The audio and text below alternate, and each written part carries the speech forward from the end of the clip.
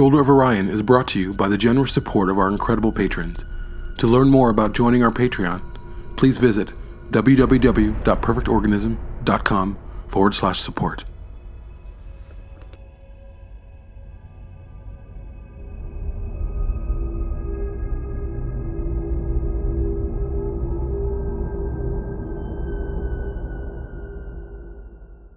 Welcome to Shoulder of Orion, the Blade Runner podcast. I am your host, J.M. Prater, and I am joined today by my co-host, Patrick Green, his wife, Micah, and our recurring guest, Dan Ferlito. So thank you, everyone, for being on. Hey.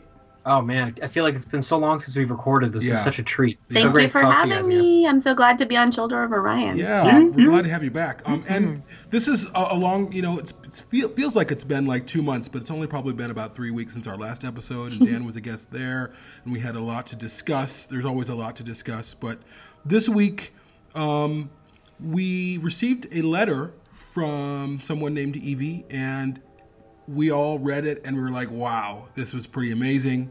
And we were all talking amongst ourselves, and we decided that we wanted to read the letter on the show and discuss it and discuss a lot of the issues surrounding this letter and what it means.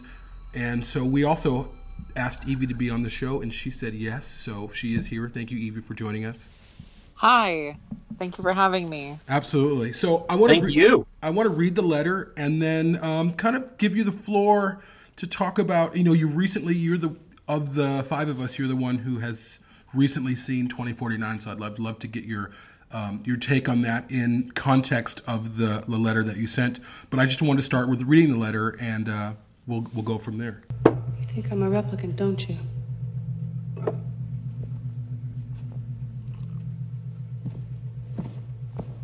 Look.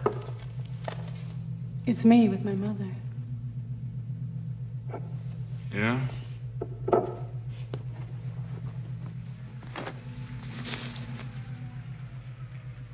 Remember when you were 6?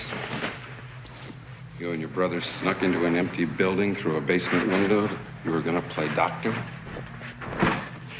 He showed you his, and when it got to be your turn, you chickened and ran. Remember that? You ever tell anybody that?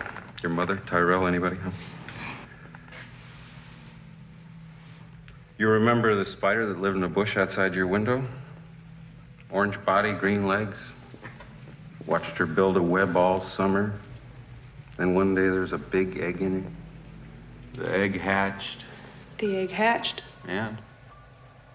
And 100 baby spiders came out. And they ate her.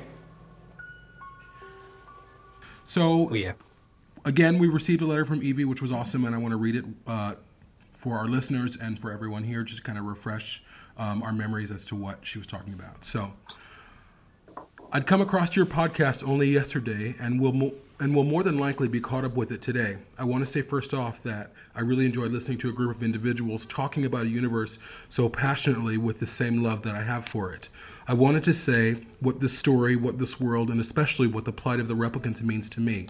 I'm a trans woman. It has been a few years now since I've transitioned, but I do spend most of my day-to-day wondering if those around me can tell, if they know, if they do anything to me, if they knew. Besides who I trust, I don't state it in my day-to-day life. I've had the unique experience of being seen as normal to a person, to be treated as an equal, only to be found out and then be treated like less than a person. To be looked down on and talked down to be treated with hostility and violence for something that you cannot help. I connect so deeply with these characters in these films that are replicants. They are shunned, ridiculed, pushed to the edges of society, and forced to make decisions that put their freedom and their lives and sometimes others in danger, all because they are denied the same as those around them. They want a life, they want the same shot that everyone else has and nothing more. This is why these stories mean so much to me. Thank you for your podcast. So, very powerful letter. Blew me away, blew us all away. And as we dive into that, I want to just thank you, Evie, again for being on the show. I know for some people, I don't know how easy it is for you to talk about this part of who you are. But as we get into that, I want to kind of know how you found your way to Blade Runner. What were your first experiences with the original? My first experiences with Blade Runner were, I think I saw the original cut, the theatrical cut in college, and I was like, I'm not sure how I feel about this. I understood what it was trying to be. And I was living with someone at the time who was like a really big film buff, and they were like, no, this isn't even like the real version. Like, there's the different version, and it's 10 times better. And we hunted it down, and then I saw it, and it really struck a chord with me at the time. And this was like probably about 4 years before I transitioned, so I hadn't even really had that connection yet. And I'd watched it a couple times, and I really liked the visuals, and the soundtrack to it was really amazing, and I loved the philosophical portion of it. And things really didn't connect to me until I transitioned, and I watched it again. I think it was probably about the 6th or 7th time that I watched it, when I was just like, oh my god, okay, I can really connect with these characters now. Having gone through this journey in my life to where I have had to be in positions to where I can't help the way that people feel about me. People feel about my identity, and there's nothing I can do it. I just have to sit here and take it. Watching news coverage about how half of the country feels about trans people, about fake fears about bathrooms and stuff like that. To me, this is why stories like Blade Runner are so important, because it opens. These are questions that are being posed, and it's kind of an allegory to life. A lot of what we see, in the film, depictions in the film, or films like this, really are reflections of what we're going through as people. And I again, there's so many layers to this. There's the layer of you as a trans person and really physically not being seen as a person because of who you are. Is there a moment right now we'll talk about 2019, the original, that really, as post-transition, that really strikes a chord with you? When Rachel comes to the apartment, where she's saying look, this is I'm real. Here's how I know that. And Deckard's just kind of yeah, sure. Okay. Doesn't really know how to handle it. He debunked all memories. Yeah. And he's like, no, this is how I know that you're not real. And kind of coming at it with raw fact. Yeah. And her just almost kind of realizing I'm not going to win this, so why am I going to continue to try? And she leaves. Implants. Those aren't your memories. They're somebody else's. They're Tyrell's nieces.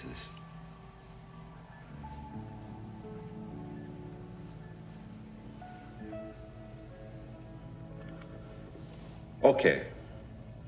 Bad joke. I made a bad joke. You're not a replicant. Go home. Okay? No, really. I'm sorry.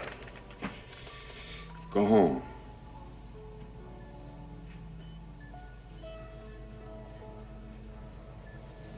That's one of those moments where I'm just I feel for Rachel so hard. Yeah, I'm with you. Rachel is the character, as everyone knows here, maybe not Micah, but just the character for me that I carry with me through both films, that I feel like is the character haunting 2049, and she's the main character. But it's interesting because Dan and I watched 2019 last night in 4K, which was like watching the movie all over for the first time. It was awesome. That sounds so good. But again, I wrote down some notes because Rachel comes into the apartment, and I think, like you said, she has these photos, and her world is crumbling. And if you notice what she's wearing, she's surrounded in this probably fake fur blackness, it's darkness. Yes. Because she's lost her agency, but she's got evidence of it in her hand, and she's kind of pleading her case to him. And to just a couple of quick points that kind of play into this. Actually, I think you made these points. I don't know if Avi, if you made these points to me, but or no, maybe it was in the book. Okay, there's this book called The Philosophy of Blade Runner, and they talk about Deckard. He asks, "Is this owl real?" And they say, she goes, "No, it's synthetic," whatever her answer is, and he loses all interest. Of course not. He loses interest. Then he asks, he asks Zora, "Is the snake real?" And she goes, "You think I could afford a real snake?" And then he loses interest in it. So initially he's interested in Rachel, and then he finds out she's not real, and he loses interest in her. Which is another thing that I have had such shitty experiences with too. Ugh. With feeling like you've been found out for not being authentic or something, or quote unquote. With going on a date, and there's a lot of different ways as to how trans people choose to make themselves known when it comes to romantic relationships. Some choose to withhold that information until later, until they feel like they've developed a sense of trust, while others choose to put that card on the table as early as possible. Right. And, feeling like someone is really, vibing with you, and then you say, "Oh, by the way, I'm trans," and they're like, "Oh, well, you're really pretty, but I'm not into that." Zora is another character that I really, if I have to pick a number 2, it would probably be her, even though she's only in the movie for like 5 minutes. Just out of that confident aggression that she's kind of portrayed in. Like she can just take care of herself. She doesn't really need him there. She doesn't want him there, but she's not really threatened by him being there. Sorry if I went on a tangent. No. No. Actually, the subtitle of this podcast is The Tangent. So, wonderful. Ryan. Well, it's interesting. If I ever get too far off topic, just rein me back in. No worries. Oh, no, we all do it. Don't worry. Well, it's interesting you bring up Zora, because Zora only wants to live. She doesn't even seem like she has the same She's agenda doing her own thing. that Batty does, that Roy Batty or Pris. She's working, she's doing her own thing, and she's not hurting anyone. And she sort of like established herself within the society. Like she's like has a function. She's made her own little place, right? Yeah, well, I think I could verbalize that whole sentiment in Zora is blending in. Batty and Chris are searching for something. Zora is not on that search with them. In fact, you can't even tell whether really she'd rather just be left alone to live her life as a performance artist, or maybe that's a stepping stone to something else. But she certainly doesn't seem to have any interest in talking to Tyrell, etc. The way she doesn't want to make waves or be found out. So she's Zora is the stealth trans woman working in the sex work industry that's just doing what she does to make ends meet, and she really has no interest in the ultimate plight of the community. Right. Which is being accepted as real and genuine. Mm-hmm. Or at least it sounds like that's part of it. I feel like Zora's death is one of the most affecting things in the world. Oh yeah. Honestly. Oh my gosh. Because it's so clear that that she wants nothing more than to just live her life, Exactly. Like she just wants a chance to just do her thing. She's not trying to hurt anybody. She's just she's not even on any kind of a mission. She's just trying to to live and fit in, like Dan said. And then she just the visual trope of breaking through glass over and over again, like the self-harm that means. It's just so sad, and she's just being hounded, and everybody's watching when she's found. That's everybody can see her, and it's translucent. It's literally she's wearing a clear dress, and she's breaking through window panes, and she's being pursued by a man who does not want to kill her. On the street in front of everybody. And on the street in public, and it's just this really public, humiliating, horrible way to go. That Zora sticks with me too. And you have Rachel watching all of this unfold, watching Deckard shoot one of her own kind. Right, and she's still not even. She's not even come to terms with the fact that is part of her identity herself. How do you, Evie, there's always, I know that these types of stories, science fiction, they're about asking questions. They're about asking great questions, and sometimes it's not about the answer. It's just about the questions, and it's the questions that drive us to be better people. And I'm curious, of course, in the world of Blade Runner, the answer for, the people living on Earth is, well, they don't belong here. They need to be somewhere else, which is interesting because that's also an answer that I feel like has been given the trans community. Well, whatever, but you don't belong here. You don't belong in this bathroom. You don't belong over here. So where do you belong? How does society, and we can use the term replicant or trans person, how does society come to grips with that? How I see it, and we'll get into these topics, just even in terms of Micah being a cisgendered woman, or me being someone of color, or also gay, and all of these things that kind of are, they're almost, you put because even historically women aren't seen as people. They were property. Marriage was an exchange of property from the father to the new owner. I mean, there's all of these things at play, where you are only human if you are straight, white, heterosexual, in control. Yes. And then Dan and I were talking earlier today, though, about how all of us, no matter who we are, have always struggled with, or in our own way, with who are we, where do we belong? Kind of the basic questions.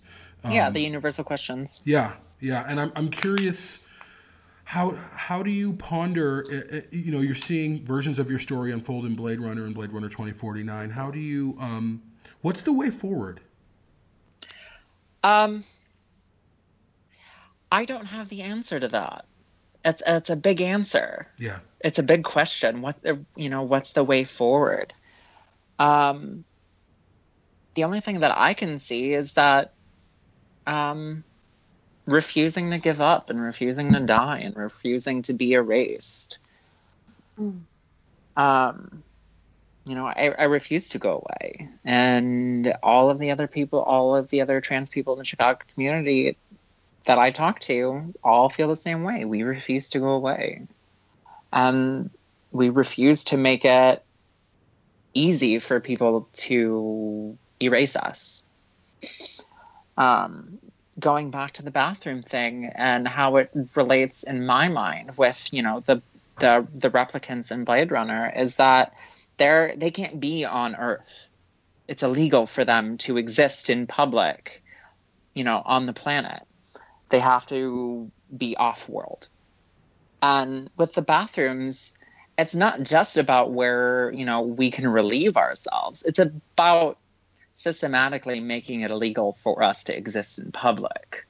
Because if you can't go to the store and feel comfortable about whether or not you'll get assaulted if you go to the bathroom, it stops a lot of us from wanting to go out. It stops a lot of us from wanting to go to a club and dance or go shopping.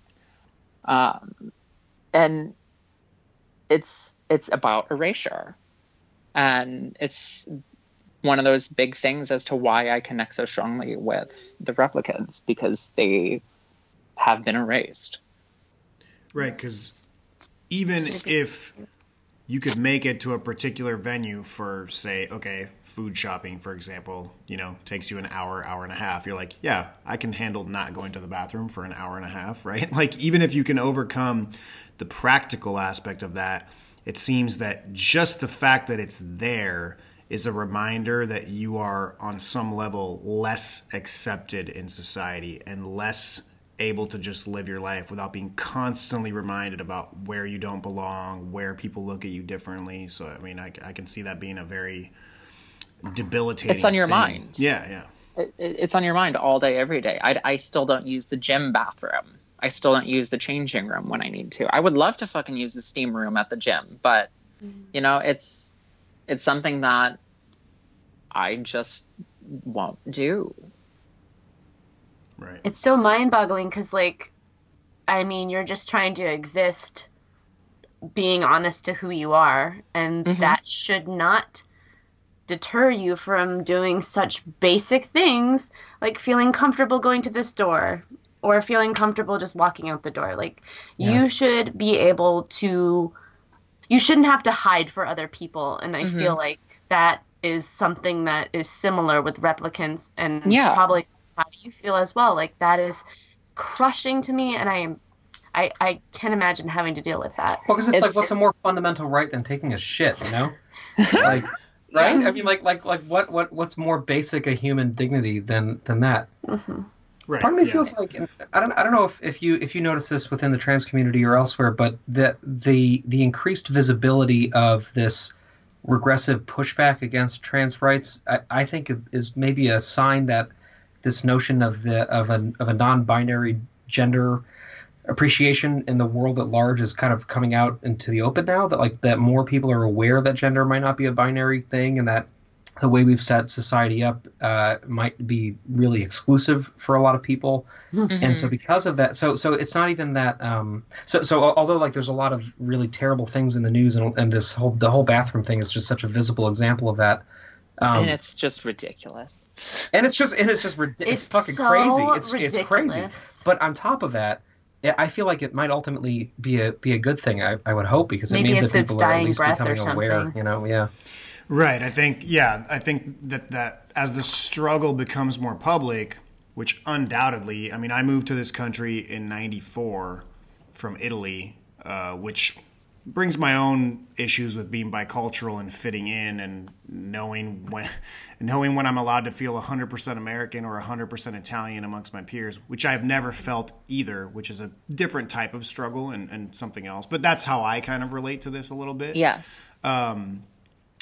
But yeah, coming over and learning more about sexuality growing up was interesting, and I think through the 80s and 90s and 2000s, that became more prominent, and it was being more talked about in schools, like all that kind of thing, to where the fact that, yeah, on average, you know, they throw out the number of like 10% of populations, whether they report it or not, are homosexual as opposed to heterosexual. And just that fact in itself means that you're bound to interact with people of a different orientation than you if you're straight, for example. I also live in the Bay Area, so it's a very open place where gay people are, generally speaking, allowed to blend in, fit in, act out, whatever they want, you know, and treated pretty much like normal people.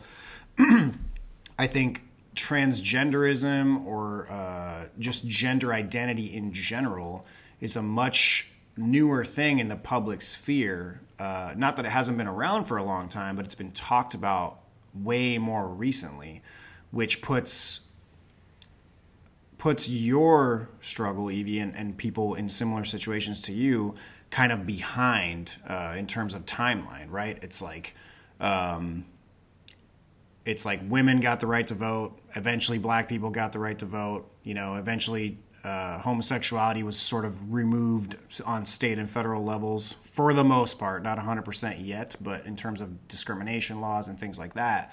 And the transgender community is behind all that. They're kind of one of the last bastions of a treatment of a minority group that we just accept in society. It's okay to treat differently. You know, we're still behind on that progress. And I think that, like you were saying about dying breath and some of those things that are ugly are a sign that it's come out more in the public and it's being fought. I mean, some of the ugliest things to happen to the black community and between blacks and everyone else in the 60s were part of a reaction to the civil rights movement, right? Which certainly was one of the most powerful things to have happened, but it also came with really obscene violence and death, and I mean the killing of all these leaders and all those things. So I think that's part of it. As things come into the public sphere, people start to fight harder, the pushback also gets more intense. And so in the bigger picture, that may be a good thing.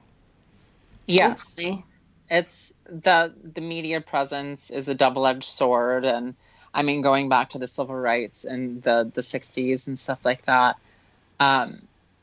it wasn't the first time that had been tried. It was the first time that had been televised. Right. And that's exactly why things went the route that they did. Right, it was in the public consciousness, yeah. It forced the American population to look at it and go, oh, maybe I'm on the wrong side of this. Right. Right. I really hope that's happening now. I hope it is too.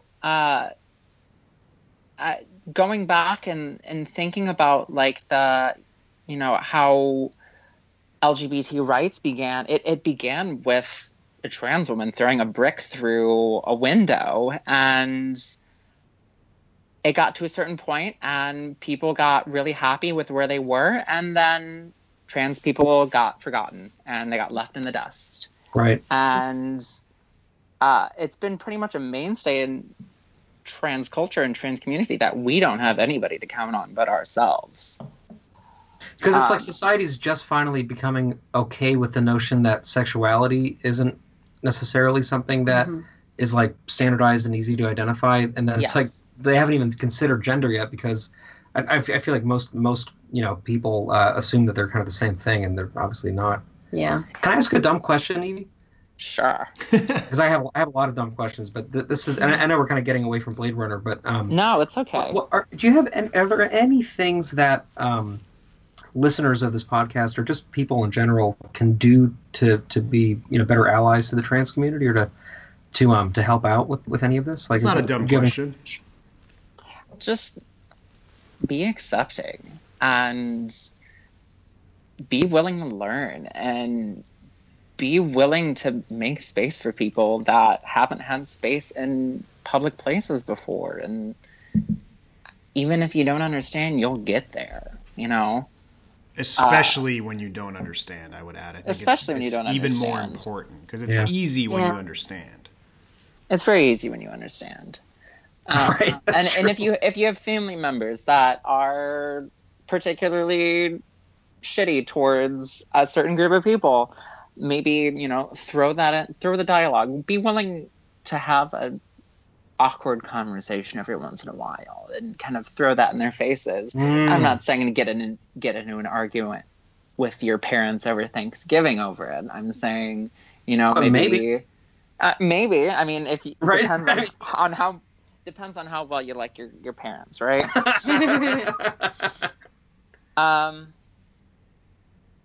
Just make sure that you don't see us get erased.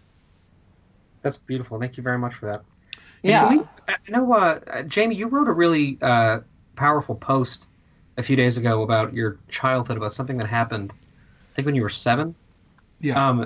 Maybe open this up a little bit and talk about other ways that everybody in this conversation feels like an other sometimes, because I know you've had some really interesting things to say, and I feel like it'd be cool to talk about that, Jamie. For sure. And before I do, I just wanted to kind of mention one thing in relationship to Evie being on the show and the discussion of being transgendered. And going back to the scene where Rachel comes to Deckard's house and she's got photos and she's got proof, and she's like, no, this is my mother, you know, and blah, blah, blah, blah. And what's interesting in that scene is what Deckard is doing in that moment is he's robbing her of agency. He's saying, no, it's not true. You're not that. And we do that to people. We rob people of agency. And I think that's what happens to the trans community. Well, you're not really that. You weren't really born that. So it's not true. It's like you're trying to audibly or invocally erase who people are, because for you think you have facts, and and even though you think that those facts are correct, they are in fact not correct. And I think that that's something that we as a culture, and maybe a world society, but certainly American culture, have done and do. You hear it from the religious right, as it relates to the trans community, the gay community, even the black community. Like, people talk about black on black violence as a way to rob black people from, actually, no, but black people are still being killed by white cops in crazy numbers that shouldn't be happening at all. But again, it goes back to this idea of robbing people of agency. And I feel like that is so damaging to groups, to individuals, when they're trying to kind of inform you and articulate to you who they are, where they've come from. But in our heads, our opinion of what they say ends up being more important than the individual standing in front of us. And I feel like also another answer might be is, instead of, if you think about those people, whoever those people might be. I mean, I remember when I was 25 and I was living in downtown Pomona, here in California, and we made friends with all these kind of very young punks in the area, and they would come to our house and we'd feed them every once a week or whatever. And we made friends with this homeless man. I can't remember his name at the moment. And I remember having a discussion with my roommate Josh, saying, you know, this guy who comes around, he stops being homeless and he ends up being, I'll just call him Jim, for all intents and purposes. And so we know Jim as Jim and not as Jim as that homeless man. And I think that it's a really important thing. So when people are discussing people of color, people of people of trans identity, people of so many different kind of groups of people, whether it's immigrants or whoever, and you can if you get to know them as people, they stop becoming those people. And I think that's really part of the answer. And unfortunately, with even my experience, I have friends who, are trans, whether it's male to female or female to male. I mean, they've been in my life for many, many years. And I know them as people, and I don't even think about their gender because I just know their character. And I really feel like that's the part of the answer is get to know someone's character. And I feel like, and you can even in the kind of standard traditional gay community, there is prejudice and bias against trans people. It's there. It's full of misogyny. It's full of prejudice and racism. I mean, the gay community is as full of all of those ugly things. The formal gay community, as is the larger heterosexual community. So there's a little bit of a misnomer there in terms of, oh, you're gay, so you're kind of all must be. Yeah, so you're welcome to you're welcoming to everybody. Everything's great for you. When in fact that's not the case. There's a lot of ugliness in the LGBT community, and a lot of it is pointed at each other. But I think, again, to pivot back to what I said, the answer or an answer or part of the answer could be get to know people. Stop getting hung up on genitalia or sexual practices in a bedroom that you're imagining when you're thinking about them, and get to know Evie as Evie or whoever. Jim is Jim. Yeah. Well, it's like human beings tend to feel comfortable when they can categorize what they see and what they encounter into different, boxes. Like we search for patterns, but I guess maybe what we need to do is be brave enough to loosen or make those boxes less defined so that when we encounter someone that's maybe different or just different than what we're used to, even, that we can follow your advice, Jamie, and see them as a person first rather than, something as just everyone is multifaceted. And the fact that you're gay or that you are transgendered is but a piece of you. It shouldn't be everything that is about you, you're a person first, not there's far more to me than just being a trans woman. Right. Exactly. And I wish that, we need to find a way, I guess, as people to become braver than to just sit back and be comfortable and just categorize, oh, you are a woman and you are gay and you are trans and you are this and that and that. And instead of putting people in boxes, we should just get rid of those. Easier said than done, of course, but that's the thing. I agree. And Jamie and I were talking about this earlier. I think that part of this, the open-mindedness and the lack of judgment has to go both ways, meaning that you hear a comment coming from a straight person, however they want to label themselves. I'm sure some people would say, quote, a normal person, right? And instead of shutting down the conversation, because I try and do this all the time when I'm the only one in the room to have a certain opinion, right? You can get angry and start yelling, but that usually doesn't accomplish anything. And walking away certainly accomplishes even less. So understanding that, I think some of this fear of evolving as a society and as people is a biological, physiological thing that's buried deep inside of us, meaning that on a primordial level,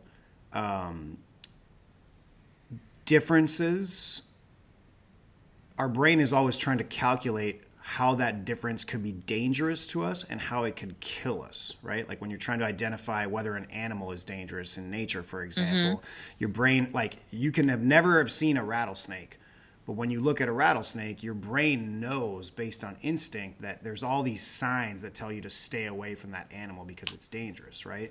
And so we also have tried to do that through evolution so that we can survive. And I think some of that carries over in how we treat people. When you see something different, the tendency is that it scares you. And instead of trying to understand it or trying to accept it or trying to have a conversation with that person to get a deeper understanding, you tend to want to walk away and turn away from it because you fear it. There's something about it that turns you off or scares you or whatever. And I think that when people who are either less enlightened or have thought about it less, or maybe have so much going on in their own private lives, economically, whatever the case may be, that they don't have a headspace to engage with you on that, I think it's important to take a deep breath and try and be open-minded and understand where that person's coming from and continue to try and have a conversation. Because every time that I have tried to do that, and granted, I understand I'm not necessarily defending myself, but I'm standing up for other people, hypothetically, in this conversation. I've been rewarded with a more open conversation than the way it started, with, me and the person I'm talking to or the people I'm talking to finding common ground and all those things. And I mean, I try and apply that to politics as well, but it requires an effort on both parts. And you can't expect that effort from other people if you're willing to shut them down too. So I find I'm constantly reminding myself of that, because to me, like, that is the way forward. And, the change in society starts with you, and yeah, I mean, that's how I tend to navigate life. What's this? Nexus 6, Roy Batty. Incept date 2016. Combat model. Optimum self-sufficiency. Probably the leader. This is Zora. She's trained for an off-world kick murder squad. Talk about Beauty and the Beast. She's both. The foreskin job is Pris, a basic pleasure model. The standard item for military clubs in the outer colonies. They were designed to copy human beings in every way except their emotions. And the designers reckoned that after a few years, they might develop their own emotional responses.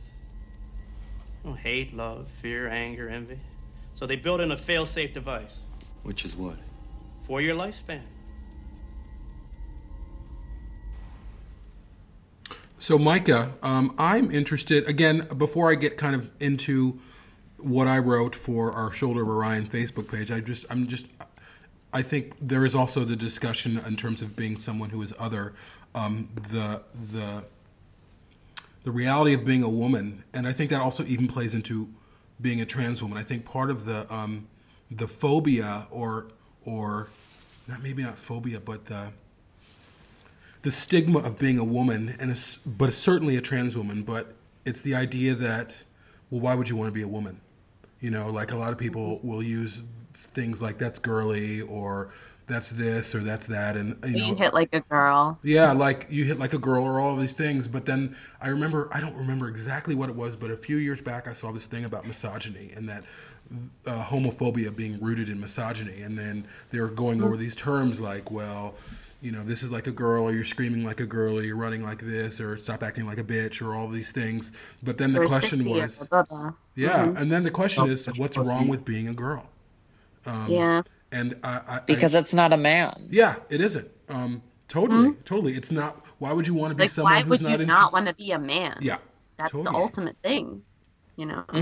And the act of being a girl or being girly, or even even as when I was younger. I mean, I wasn't accused of being effeminate, but certainly I liked I liked My Little Ponies when I was a kid. I played with them. I played with my sister's Barbies. I was scared to death of being found out about that.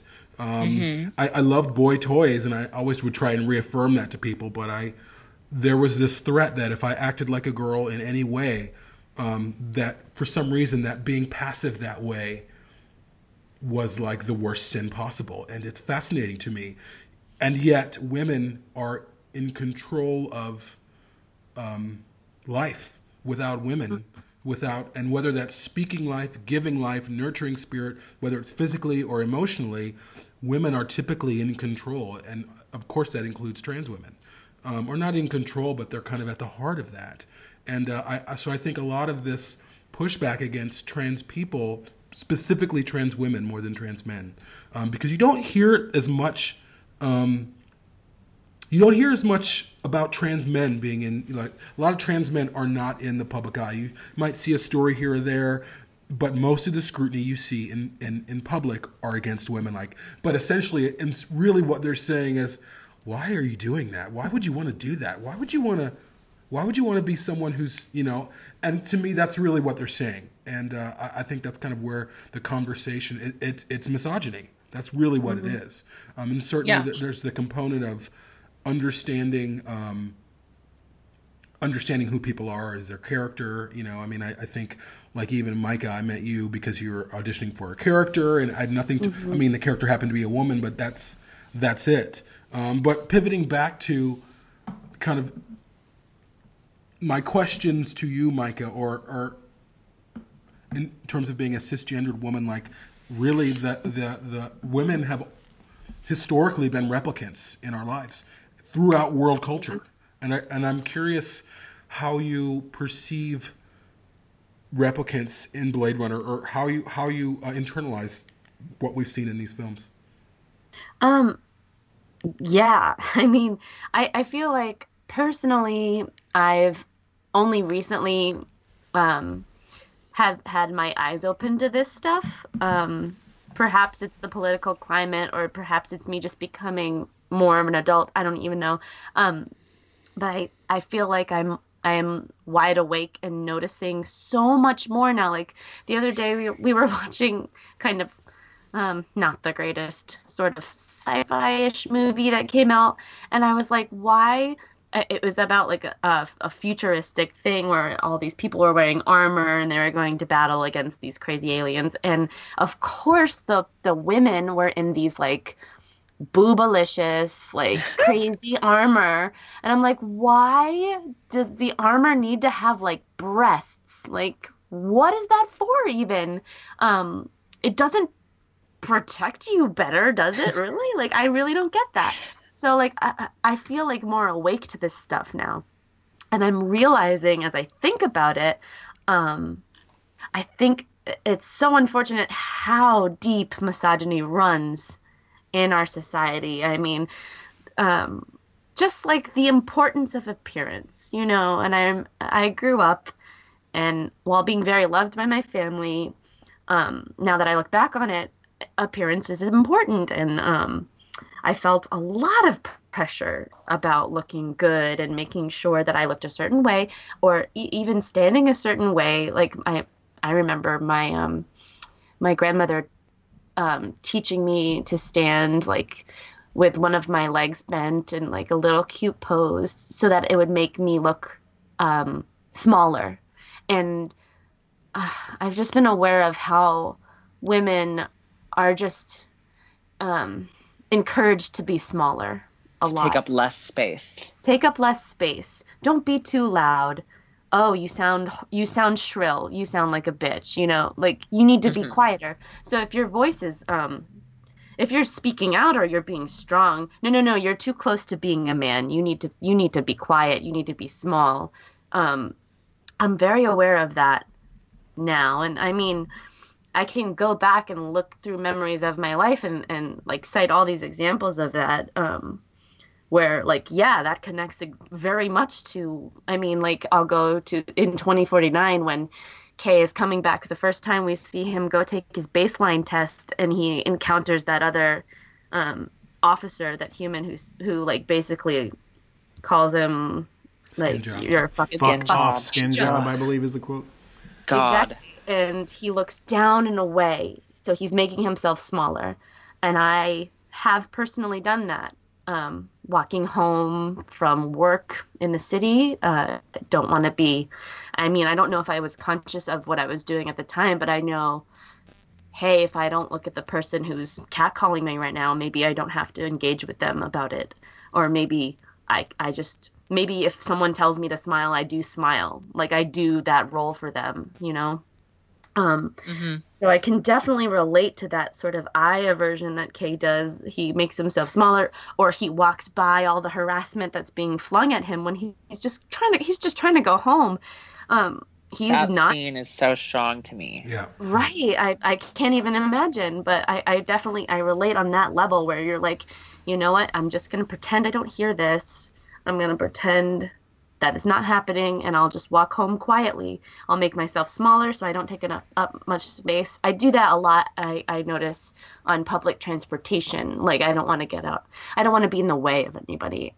And the whole, like, I'm sorry thing that women do. Mm-hmm. There's a joke on that.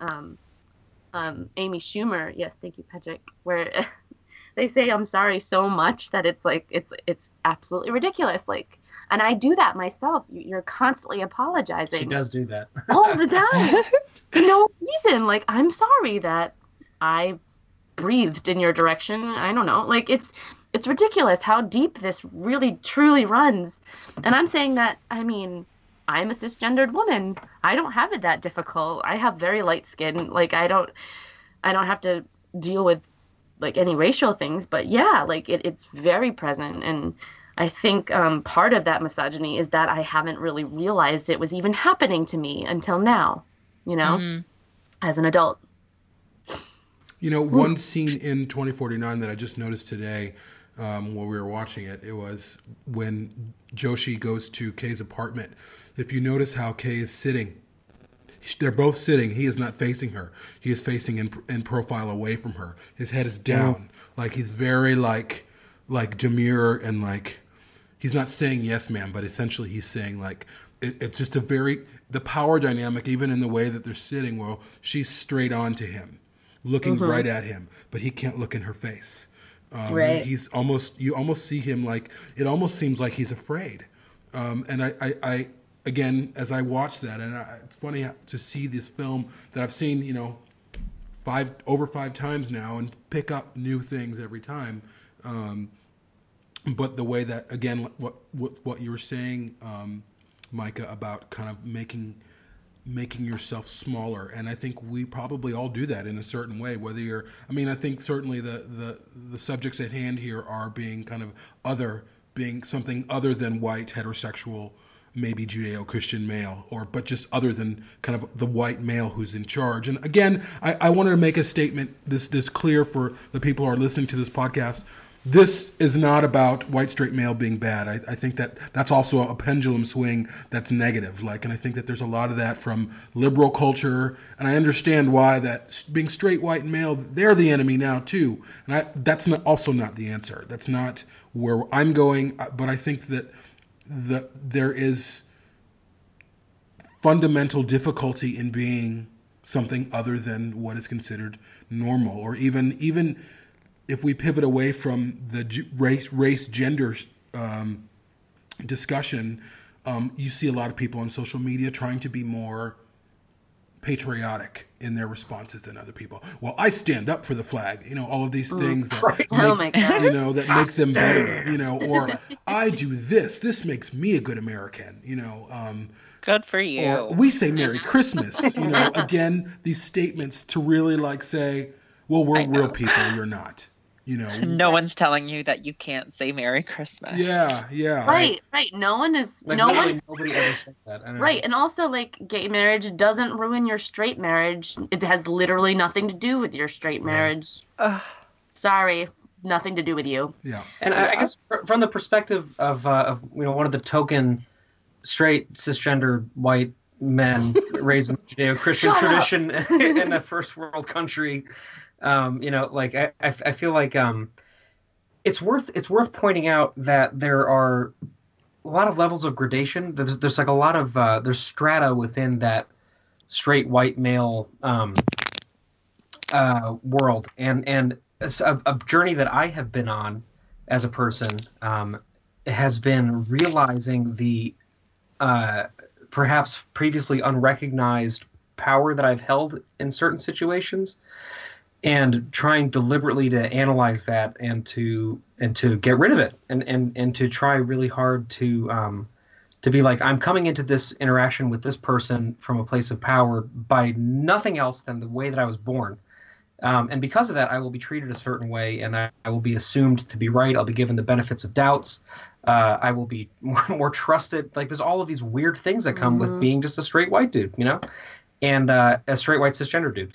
And I feel like something for me that's been really powerful from a personal perspective over these last 4 or 5, I don't know how many years, has been looking at my day-to-day interactions with people and learning how to not talk, finally. You know, learning how to listen more accurately and more honestly, and learning how to question why I've been treated certain way. Like, I get so many benefits in situations in society because I'm just like an affable, straight, white, cisgendered guy. I get away with so much shit, you know?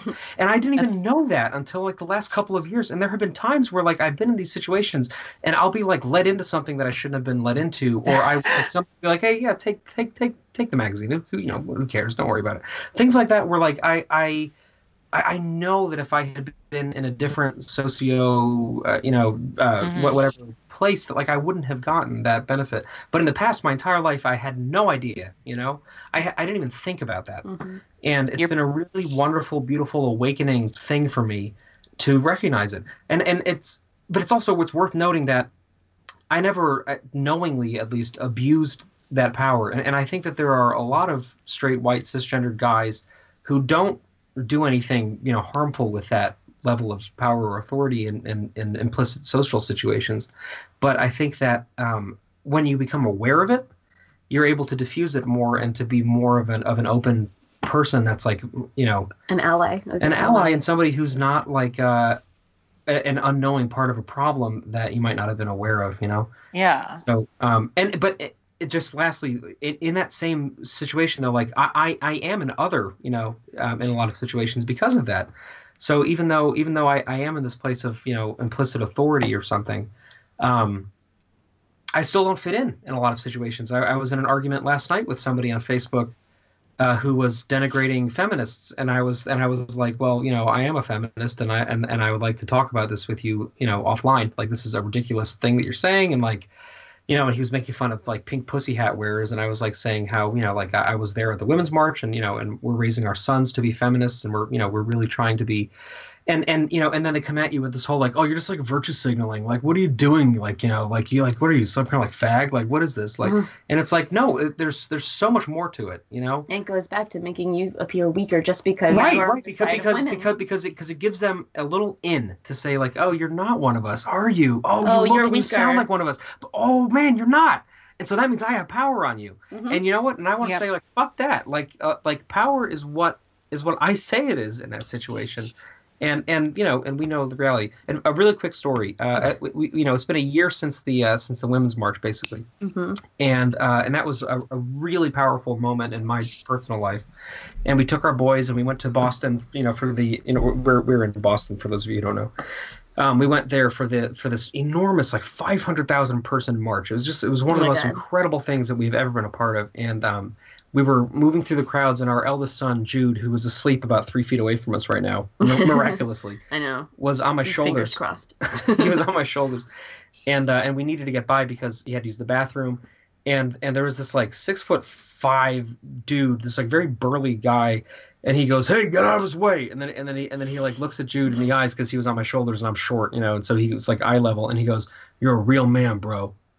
And I was like, "Oh, that's fucking great," you know, like that's because like men need to talk to each other like that, you know. Like, and he was empowering Jude in that moment for standing up for women, which is awesome. Yeah, cool.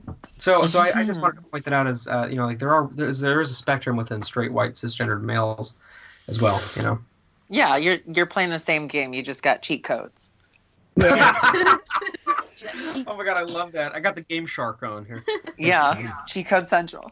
I think to kind of, I want to kind of stick on, I mean, I think, again, we're all kind of here because of our shared love of this universe, of these films. Yes.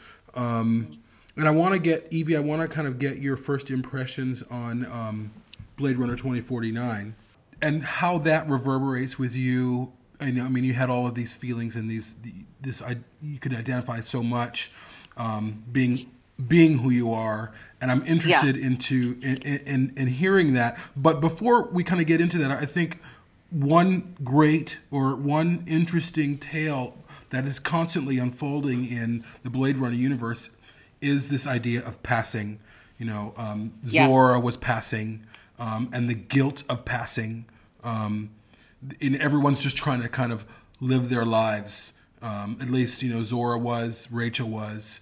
And, Rachel, I think, is, that powerful kind of female figure throughout both of these films. And I think, even myself, to kind of pivot to my own experiences, and like Patrick mentioned earlier, I did write a piece called The Replicants in Our Lives, and about what that means. And my own experience that I had when I was a child, I was 7 years old, and I was called a nigger by another white boy in the Upper Peninsula of Michigan. And this is, 7 years old, I was probably like 84, 85, I don't know. And it was a really eye-opening, it was equivalent of kind of a sexual awakening, but it was more of a racial awakening. Because up until that point, I had no idea that I was different. I had no idea. Yeah. And I remember just being horrified. I think I told my mother. And then that evening, I went into the bathroom and I looked at myself in the mirror. And I was like pulling my face like, what is it about me what's giving me away? And I didn't even at that point realize that my father was black. it was my dad, And as I got older, of course, that was something that I experienced where I was when I was like 13 and 14, I was in Missouri, and I was asked by this white bag boy, I think he was a bag boy, 2 different times, where do you belong? And I didn't understand at that age what that meant. But then he asked me again, well, no, where do you belong? And then I realized, because he's saying I don't belong there. And then, again, I'm just kind of spouting out like the layers of these ideas that Blade Runner represents. Like, as I got older, I'm pretty kind of quote unquote classically masculine. Very few people know that I'm gay. I have issue with that term, but I've always passed for straight. No one's ever questioned it. It's always been a question of my character or people engaging my character. No one ever asks because they can't tell. I don't fall into the classic tropes of effeminate gay men, which seems to be the loudest voice, which is fine, I suppose. But as I watch Blade Runner, I see a lot of those things. I see a lot of those, the idea of Zora passing. Rachel was passing. She had no idea, and until she was kind of awoken to... Outed. Yeah, she was awoken to, no, you're not a beautiful woman anymore. You're a thing. You're commerce. That's all that you are. You're the business. Yeah, totally. And I think really how powerful that was, how that just, you saw it manifest over her face. I mean, hats off to Sean Young for playing that so succinctly. That just, again, as her past, which wasn't real, crumbled around her. She lost all agency, and she just didn't lose it. It was also being torn away from her by Deckard and by other people. And now you're not just a woman, you're a thing, you're commerce, and you don't belong here now either.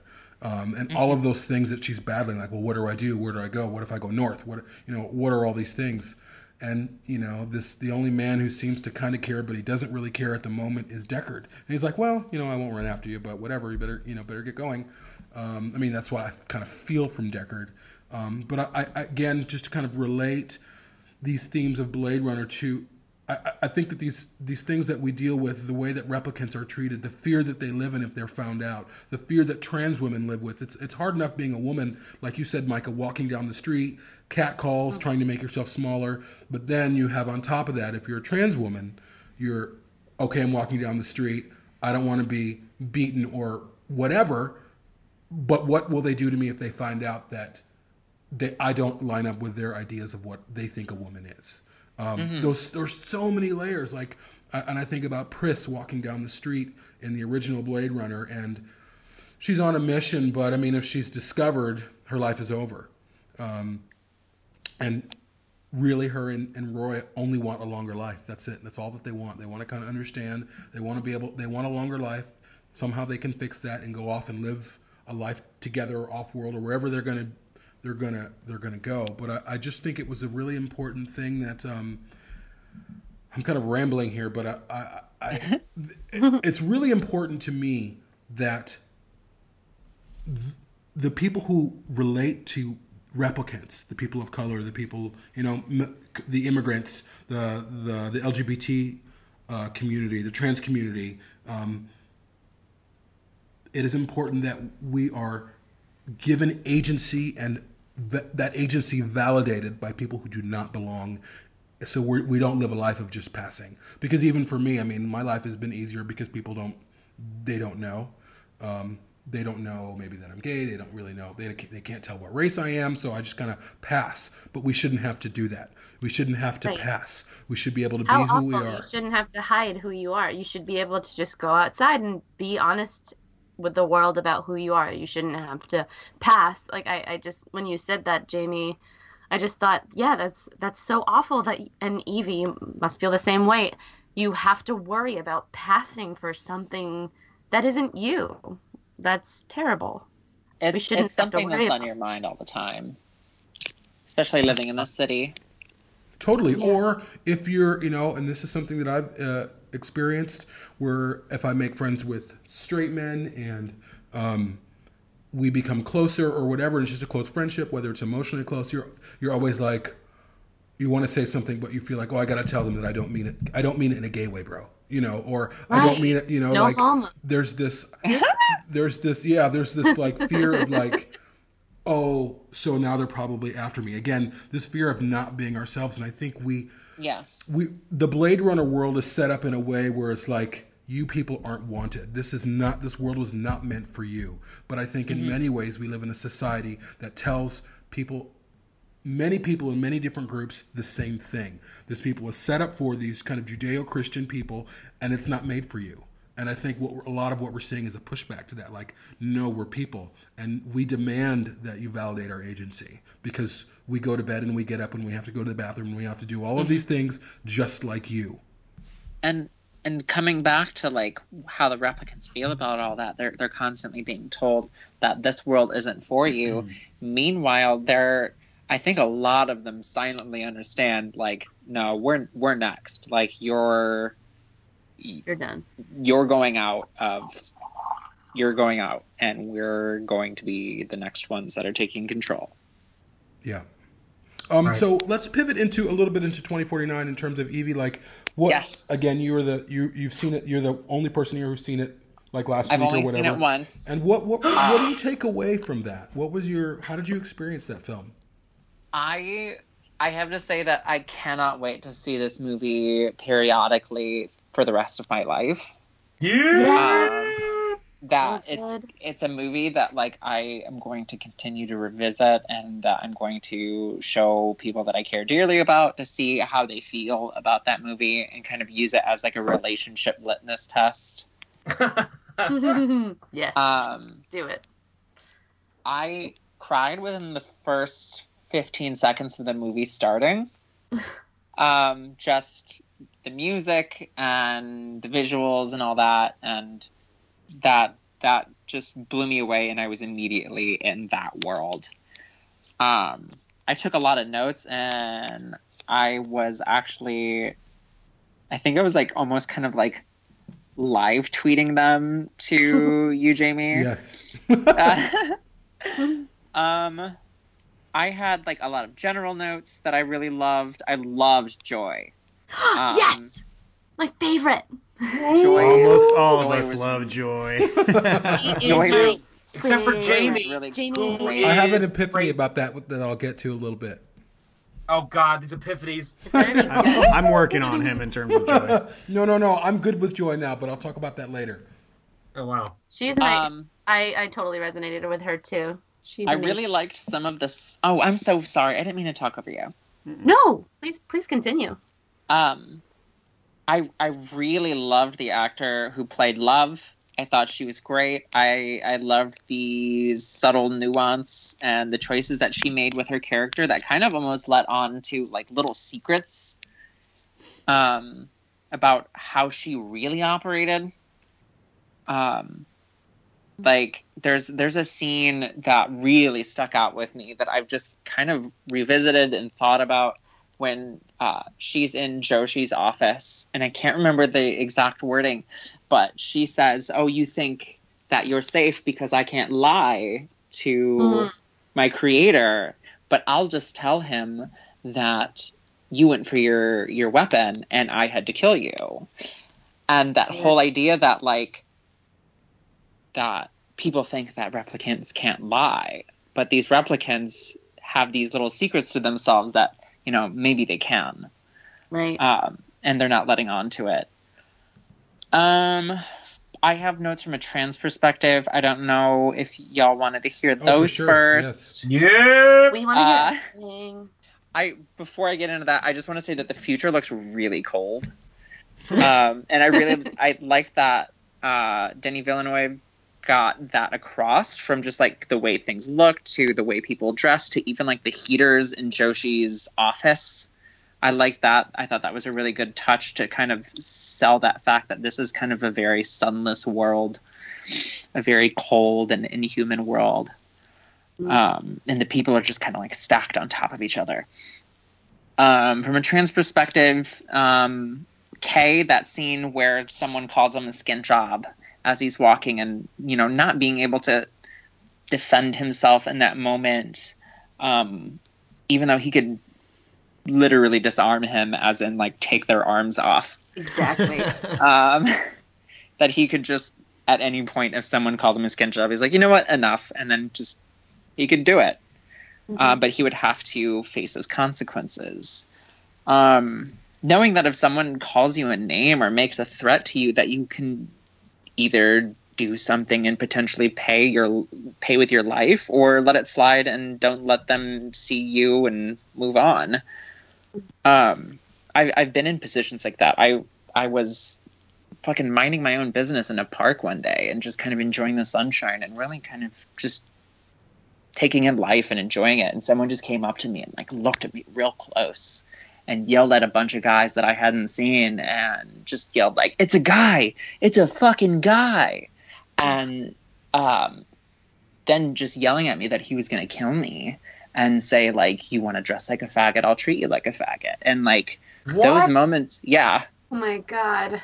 And those moments where, you know, not only someone finding out that like you were trans, or, you know, in the movie case, like a replicant, but alarming everyone else. I know. Those are those big moments to where like, the Casey just like really pointed out with me where they're calling him skin job, writing it on the walls in his apartment or in his apartment building, stuff like that. Having replicants as sex workers was a really big thing in my head. Just like trying to survive.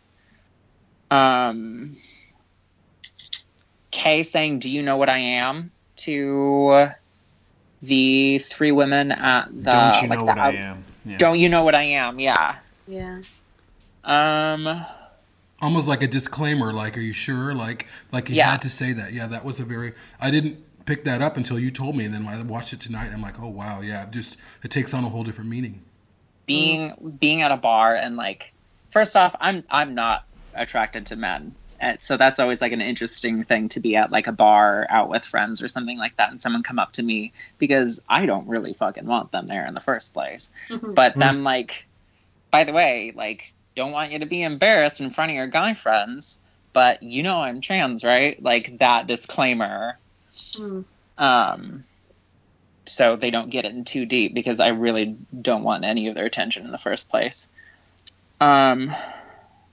Yeah, that letting someone know that you're trans or a replicant before they get too close, so you don't get hurt in either emotional or a physical way. When Joy and Kay are looking at that really cool DNA machine, where Joy says, "It's okay to dream a little, isn't it?" And Kay says, "Not if you're like us." that was really big to me. Those were my big takeaways. I think after around that point, I just got really sucked into the world and stopped taking notes. A good reason. Yeah, I think at that point I'd paused it like 10 times to take notes, and I was just like, I just really need to watch this movie. Fuck it. Yeah. What's interesting, I find. What'd you say, Patrick? I said that those were such interesting points. I love that. I'm gonna when this episode airs, I'm gonna go write them down so I can think of them next time. Right, I'm gonna listen for that next time. Really interesting stuff in there. Yeah, thank you. Yeah, really quick, I'd like to add, since Evie is in the unique position to only have seen this movie once, as opposed to the rest of us who've collectively seen it probably 20 times. I wanted to say that I'm looking forward to your future experiences with it, because like 2019, I think you'll find I saw 2049 in theaters 4 times with different people each time, by myself, with my father, with Jamie on simultaneously, but not in the same theater because he was in LA, and with another friend of mine. And I had 4 distinctly different experiences all 4 times. The first one you guys can all probably relate to, of just being overwhelmed with the content and still absorbing it, etc. Awestruck. Awestruck for sure. Knowing that I had just witnessed something incredible, but still feeling like I got run over by it. So that took a little bit of time to get over. But yeah, I mean, I had epiphanies about different characters at different times. I've been going through a lot of personal stuff in my own life that colored how I viewed the movie and how I connected with different characters. I had one viewing where I identified with Kay the entire time for sure, whereas other viewings were different. And I mean, I certainly commend you on trying to take notes on your first viewing, because I didn't take any notes until my 3rd viewing. But yeah, anyways, I just wanted to comment on how valuable it is to absorb the movie completely and just enjoy watching it, as well as taking notes, as well as realizing that each viewing can be slightly different depending on what you're going through and what kind of mood you're in and what you're thinking about it. It really has this malleable quality to it that's really exceptional. Only I think the best type of philosophical movies like the 2 Blade Runner movies certainly have. It's one of those things where the first time you see it, you're aware that it is the first of many. It's like as it's unfolding, you're like, you see this recursive loop unfolding in your life, and you're like, oh my god, like this is a part of my life now. Like this is something that I will take with me. Is. It's amazing that you could take notes, because there were stretches on the first viewing, which I told the story before, but I had been traveling back from Europe, and I had like just gotten back. And I had been awake for like 20 hours or something, and it was like just this crazy environment.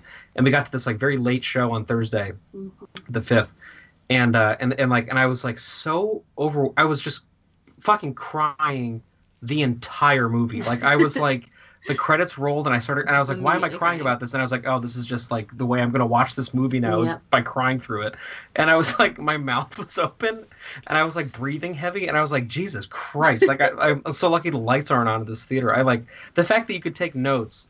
Really, I think says a lot about your ability to compartmentalize. Yeah. Although I'm glad that you eventually gave up on it and just watched the movie. And they weren't just like regular notes. I was like, I was like, whoa! I didn't even pick. I mean, I had seen it 4 times. I was like, holy fuck! Like she gets this. Like it was pretty amazing. Of the whole joy being alive, that's I think the joy that we see, Kay's version of joy is genuine and unique. And I think the whole concept of like, well, if replicants were once seen like this, why can't versions of this program that Joy is be, the first of their kind? That's what I said. Well, Jamie would say it's because they are other, because they're not physicalized, because they're binary code. And I'm like, how categorical and judgmental is that for somebody to and I totally agree with you, Evie, about how like Kay's version of her I like my huge thing. I've only been on Shoulder of Orion a couple times, like just one other time other than this. And like one of the things that I really believe with Joy is that like not only does Kay make her unique and special and alive, I think he validates her. He validates her and she validates him. Mm-hmm. Because like, how many Joys do you think are owned by replicants? I don't think a whole lot. Right. So there's that. They were designed for, companionship, probably for the humans that were like too genetically bereft to find physical relationships with people, you know. And yeah. So they found a connection. Yeah. That is a special Joy, I think. I think the amount of mail that we've received, and by mail I mean email. I don't think anybody's ever letter before, but the amount of like emails and Facebook messages that we get about Joy to this day, I think means that we have to revisit that. And I think, Evie, we should get you on for that. Right. Can we just talk about Joy forever? Robin I would love that. Messages about that. Like he's another guy who really wants to talk about it. Like there's so many people who we haven't even gotten to hear what Dan thinks. You know, I mean, I feel like we gotta get back on. I got Joy bangs because of this character. Yeah, Michael really got there. And she was good. I've certainly let Jamie know all about what I think about Joy, but yeah, I think that depending on how you guys feel, we could probably commit to a future Joy episode because there's enough to explore between our opinions and people writing in that there's a lot there. Yeah. Oh yeah. We'll do like the Joy-a-palooza. Joy right now. Well, and here's where I am with Joy. Like I had this again. Epiphany moment. Actually, I told Dan, but I don't even think I've told you, Patrick. But I realized that it doesn't matter for me personally, because it's me trying to have for lack of better terms, a real experience with Joy. And it seems like you guys have, but I haven't. There's something been in the way for me seeing her as real or whatever. But what I realized is it doesn't matter if Joy is real or not. She was real for Kay. And that's what matters. And that's my through to her. And that's what, for me, I was kind of hung up, or when we were discussing these things, I was hung up on, well, she's technology. But for Kay, whether she was or isn't, or is or isn't technology, he doesn't care. He loves her. Even though I don't think he ever says that he loves her. She says that he loves him.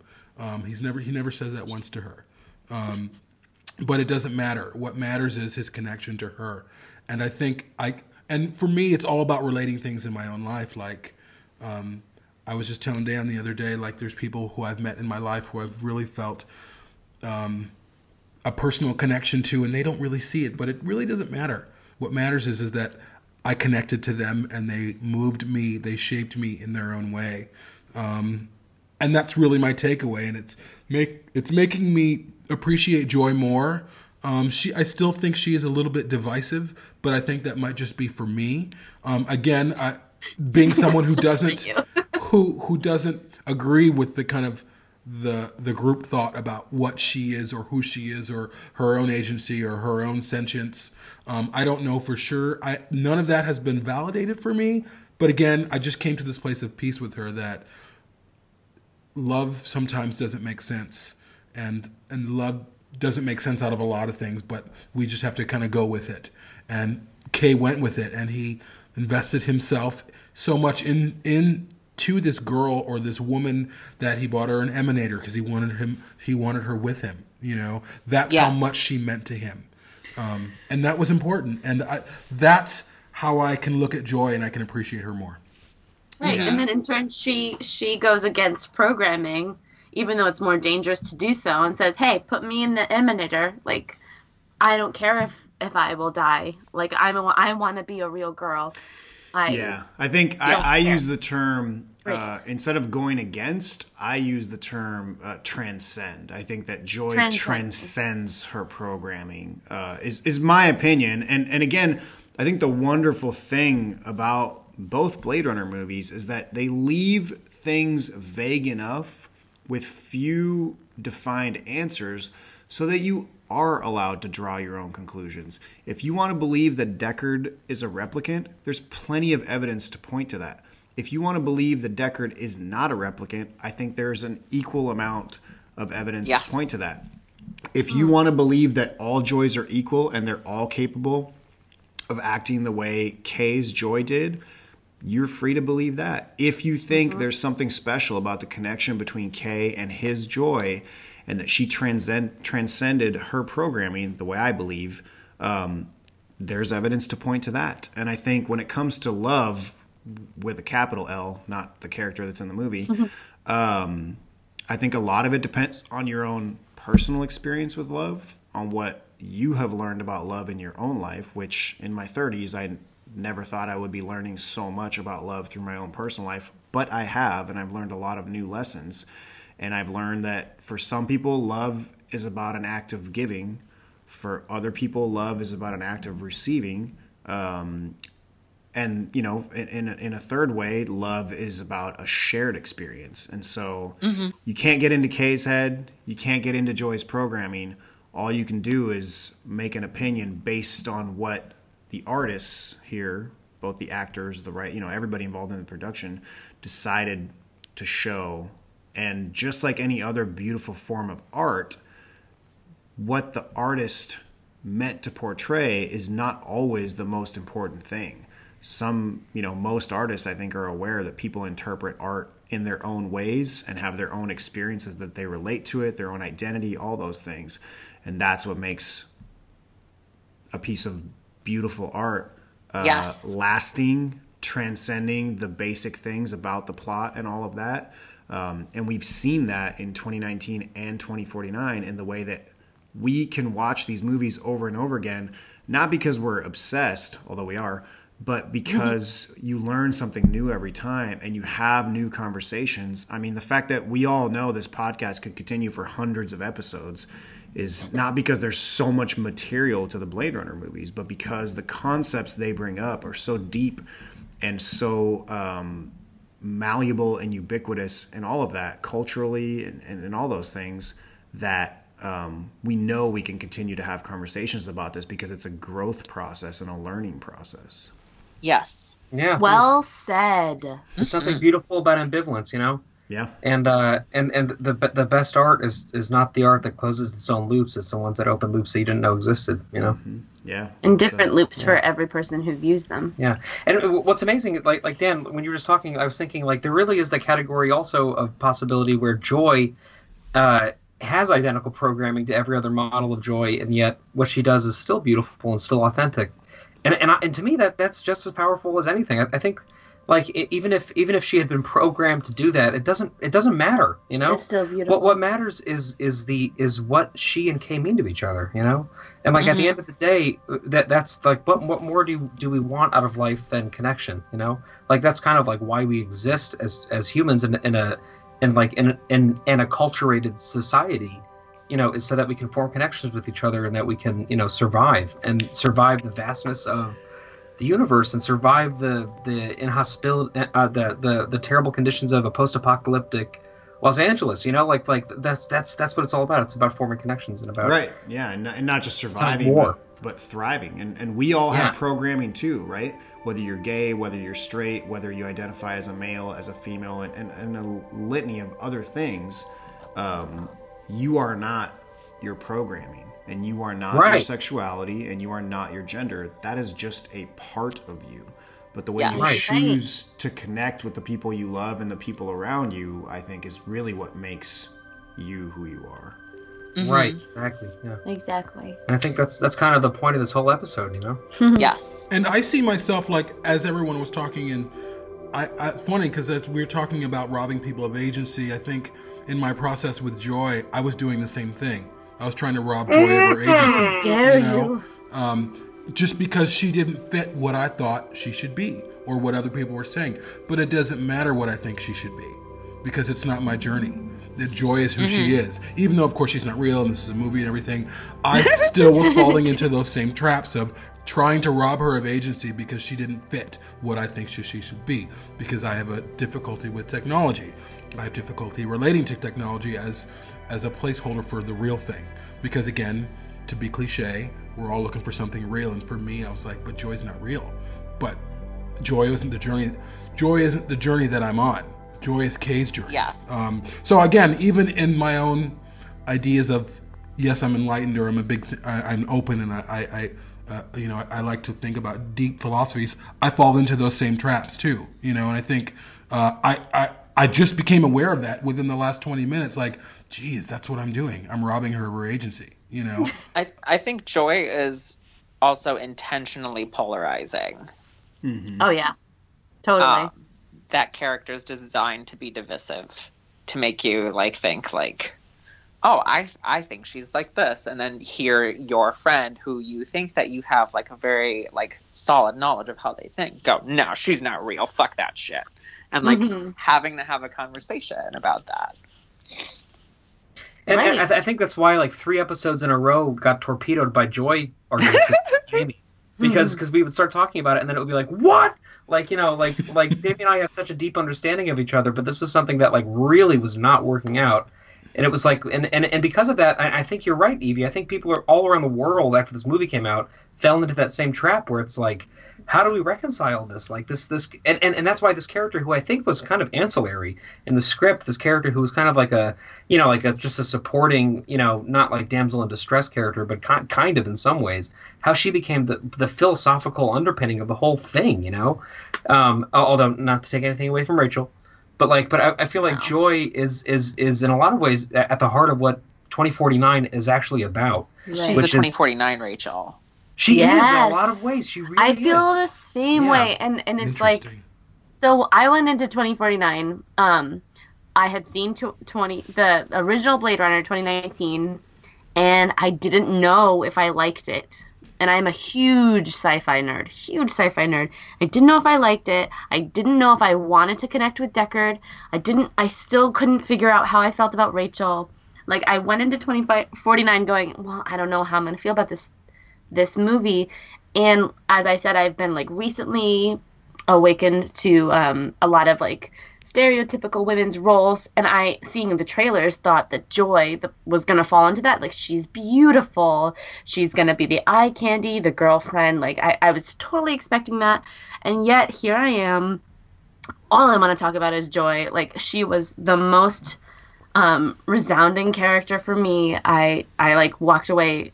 I couldn't stop thinking about her and what she meant, and what she meant to the other characters there, and wow, yeah, she, I don't know if it was intentional or unintentional, but she definitely has hit one of those heartstrings with me from these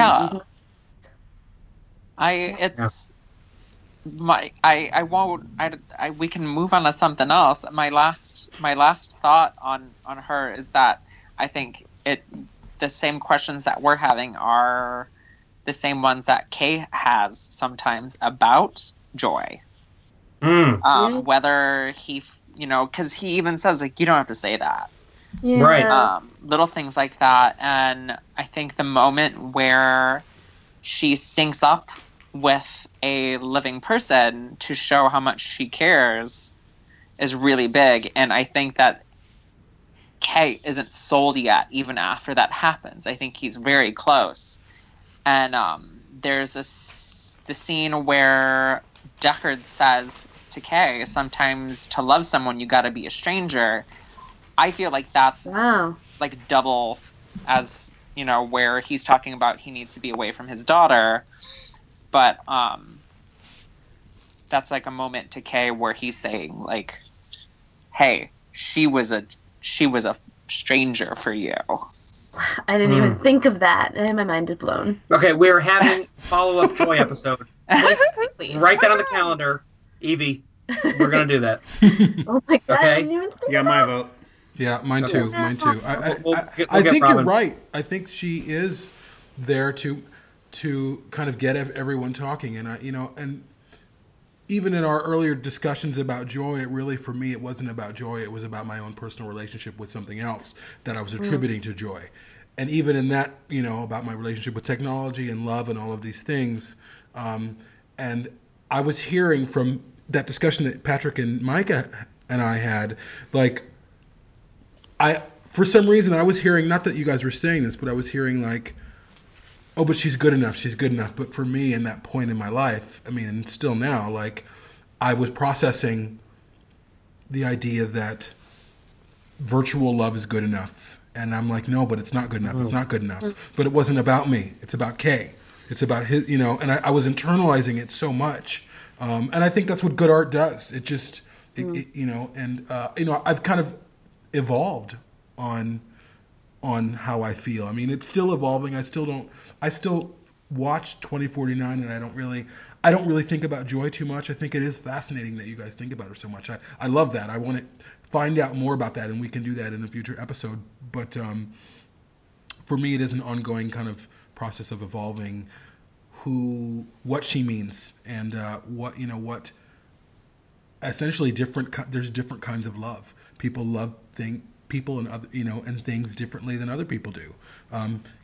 Kay's relationship to Joy is going to be different than my relationship to Joy, or in my for my experience, it would be a Joe as opposed to a Joy.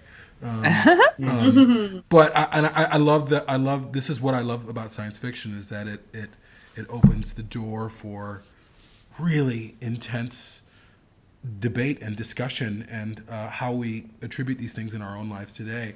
And one thought I had to kind of pivot away from this a little bit, and we were talking about identity and what makes us human. And I think about, because I'm always thinking about Rachel all the time, and I had a discussion with Evie via messenger about who that Rachel towards the end of the film, who was that?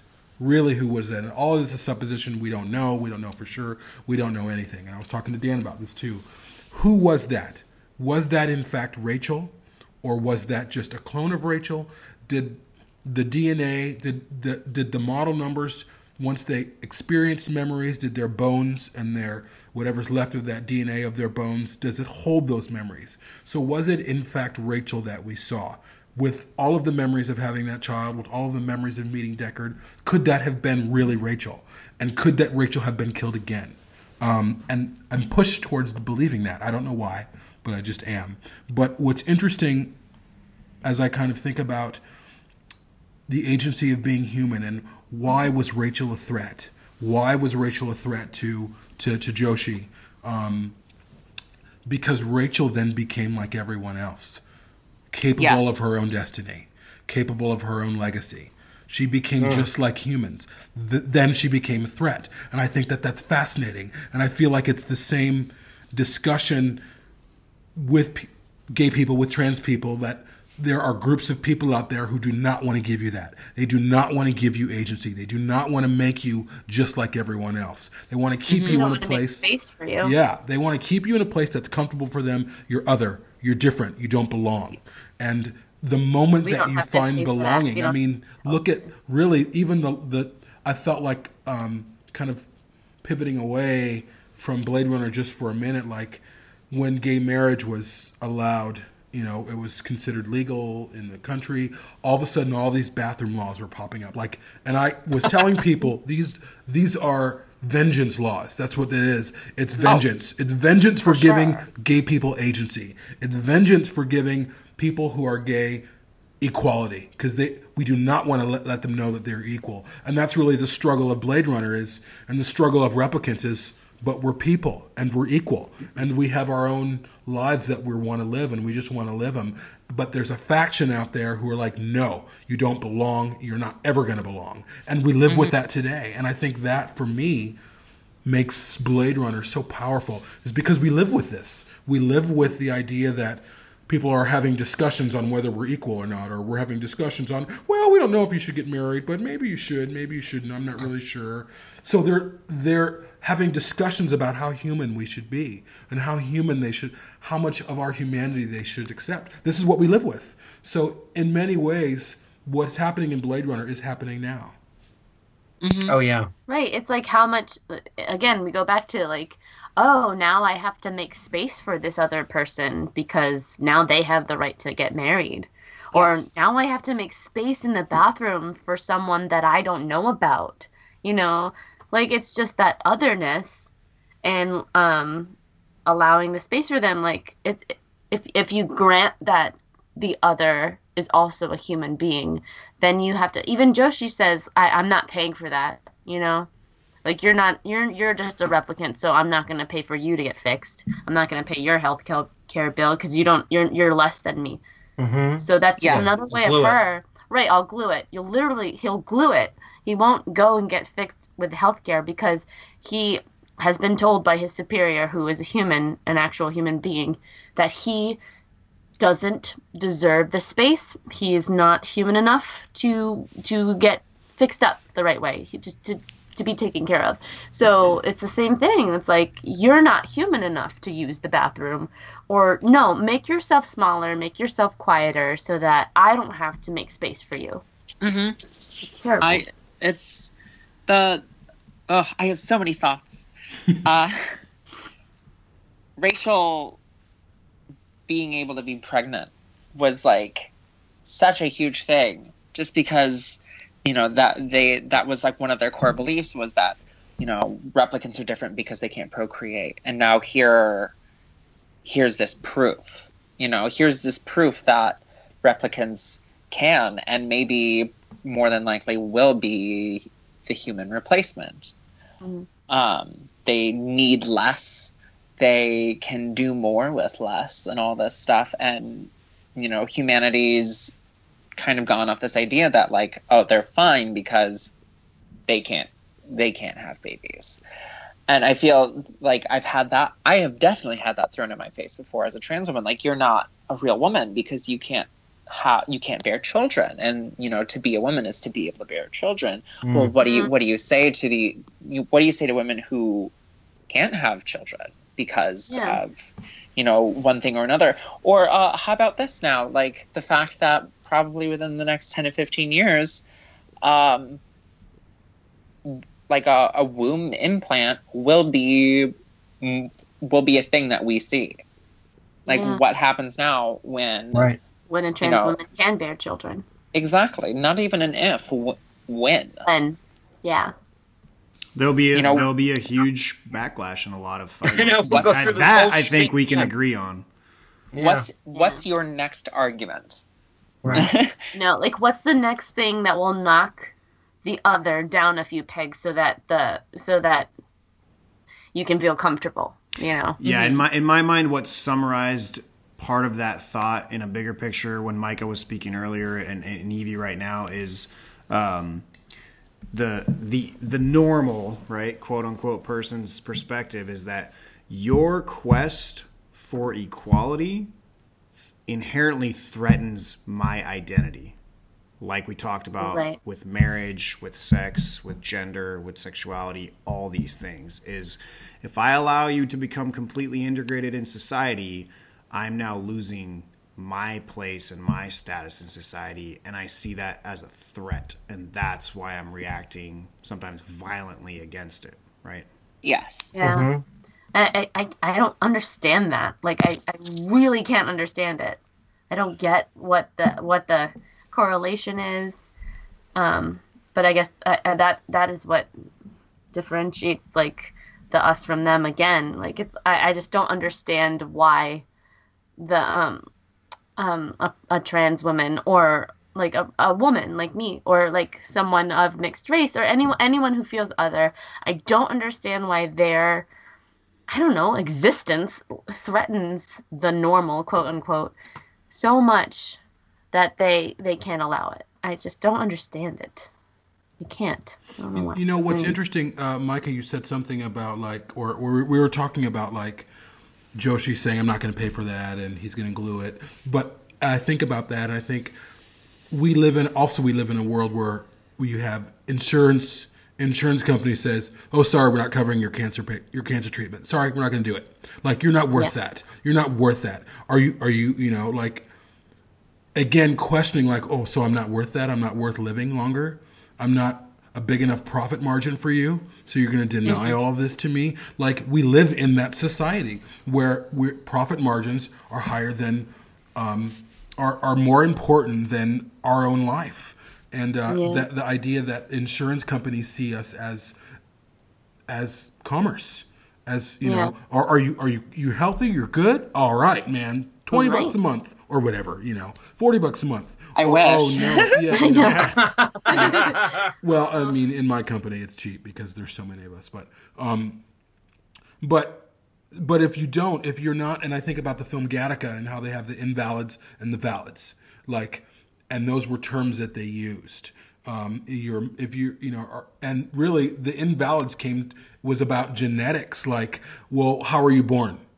Oh, you're engineered. Oh, you're valid. You're valid. Oh, you're an accidental birth. Someone got pregnant with you on a seaside. You're an invalid. You're subject to all of these different kinds of heart disease and all of these things. So you're not really, I mean, again, in the film Gattaca, which I don't know if you've seen, Evie, which if you haven't, you need to see it. You really need to see it. But again, it deals with the idea that, well, you are more important if your bloodline is pure, if you've been genetically altered so that you are kind of the supreme race.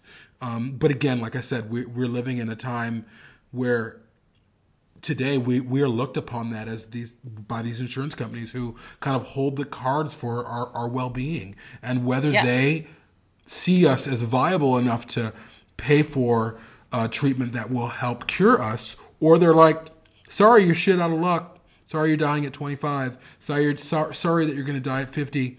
We're not going to help you. And then you have to do a GoFundMe or whatever to raise the money because these people don't see you as profitable. So, anyways, there's so much to unpack with that. Yeah. We should probably wrap up because we're hitting the 2-hour mark. I have a parable that I wanted to share with you guys that I feel like kind of encapsulates a lot of what we're talking about. But before I get to that, I want to once again formally thank Evie so much for sending that message. Which again, I know Jamie talked about this in the beginning, but I happened to be on our Facebook message thing when you sent it, so I saw that a message was coming in, and I was like, oh, this is funny. I'm actually seeing it happen in real time, and it was this incredibly powerful thing, and I immediately texted Jamie and Ryan, and I was like, you guys have to read this. This is incredible, and they both did, and we all were like, oh, this is so powerful because it is such an insightful personal view into the Blade Runner universe that we hadn't even broached yet, and the fact that you have the strength of character to reach out to a bunch of strangers on the internet and say such open and personal and intimate things to us. I mean, that is just to me what, like I said, connections, like that's what it's about, you know? Yeah. And I just personally, I just really want to thank you for doing that because you have brought a deeper understanding of these films that I love in a very personal way. And you have also helped in a small way to reaffirm my faith in people being able to form relationships over this vast electronic expanse, you know, the same way that I feel with Jamie and, and Ryan and Dave and Michael from Perfect Organism and Dan. And, it's we find each other, in this incredible invisible thing, and we reach out and all of a sudden our world changes a little bit. And it's an ineffable, beautiful thing that I feel really thankful for, and I feel like I just wanted to verbalize that for you. So thank you for sending that, and thank you for coming on. Yeah, thank you. Yes, it's just amazing. It's been awesome. I love any excuse to nerd out about any of my favorite universes. Well, be careful what you wish for, because we'll have. Also, as a person who is not a co-host of this podcast, I want to say thank you for just enlightening me personally about how I can be a better ally. I really want to. And thank you for that. Thank you for putting it so beautifully. Thank you. Yeah. And lastly, I just wanted to share the parable that I was talking about. Oh, boy. It's and you guys might have heard it because it's kind of went viral a while ago, but it's the parable of the lobster. Does anybody know what I'm talking about? Yes. No. Yeah. So basically, the gist for those of you who don't know it is that lobsters can only grow by molting, by shedding their skin, and the only way that they can shed their skin is if they know that they are uncomfortable.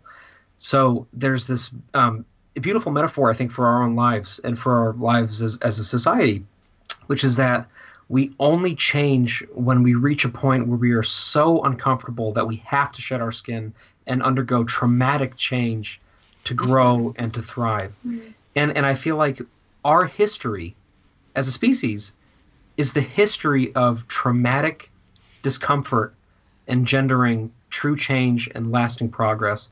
And I feel like that's exactly where we are right now as a society. And I don't want to get into politics. I don't want to talk about any of that stuff because we've been there, we've done that, we've gotten angry messages. We don't need to necessarily get into that. But I think that where we are geopolitically and in this world is a place of real, true pain right now. And I think that that's really important because it means that we're about to fucking grow more and more boldly. And I think that it is really important that we have works of art like 2049, like 2019, that document our progress at these stages of discomfort so that we can look back and say, man, like, do you remember what it was like when we were in a society where people of non-binary gender identifications weren't treated as equal, or, you know, where people of different sexual orientations weren't treated as equal? Like, how crazy was that? That was the fucking Dark Ages. And yet it happened. And yet it happened, you know? And yet we lived through generations where people were disenfranchised and disempowered simply because of the way that they are, you know? Mm-hmm. And I feel like that's why these movies are important. In addition to the just being beautifully ambivalent and compelling and philosophically deep, they are also important because they show us how fucked up we are, and they give us a chance to reassert our humanity and our common, you know, what we're striving towards, and to have conversations like this one, which Micah and I are having sitting on the floor of a bathroom in a cabin during a cyclone bomb. This has all been just an excuse to bring up cyclone bomb. You literally just wanted to say that. But we're sitting here in a cabin and the kids are sleeping outside, and I'm thinking, man, there's nowhere in the fucking world that I would rather be right now than having this conversation with these people, because this is human and this is connection and this is what Blade Runner is about. And so I just thank you guys. Cyclone bomb. Absolutely. Cyclone. Thanks. Cyclone bomb. And just again, thank everybody for being on, for Micah for coming on. Again, yes, Evie and Dan for being on. And if anyone has any of our listeners have any feedback for us and they want to kind of get in on the conversation, please, we will provide a number that you can call in and leave a message, or you can feel free to write us through our Facebook page. We would love to hear. And we have heard already, even before this episode is even out, we've heard about what being a replicant means to other people. One of our fans shared... Alexander House. Right? Yeah, Alexander House shared a story about he is disabled and how he really identified with being a replicant because of his disability. And so we would, whether you're disabled or whatever, or transgendered or gay or straight or whatever, we would love to hear back from people and what they think about this episode and how it... Because again, this is what science fiction is about. It's about the grand questions. How do we see this playing out in our lives?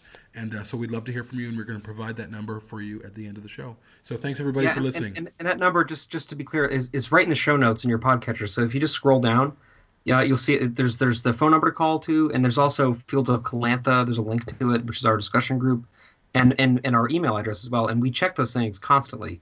So they do. It's right there. Yeah, as Evie can personally attest. Right. Yeah. Okay, y'all, thanks for being on, and I guess that's a wrap.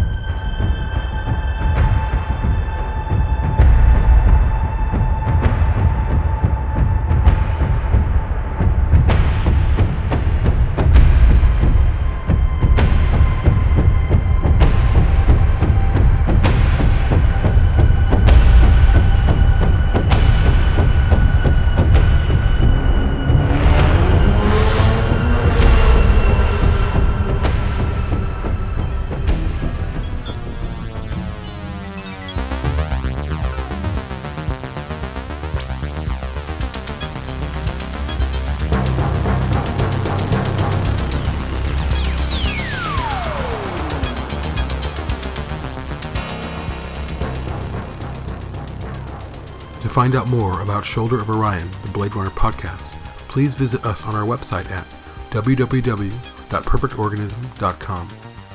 Shoulder of Orion is available for listen or download through Apple iTunes, Google Play, and TuneIn Radio.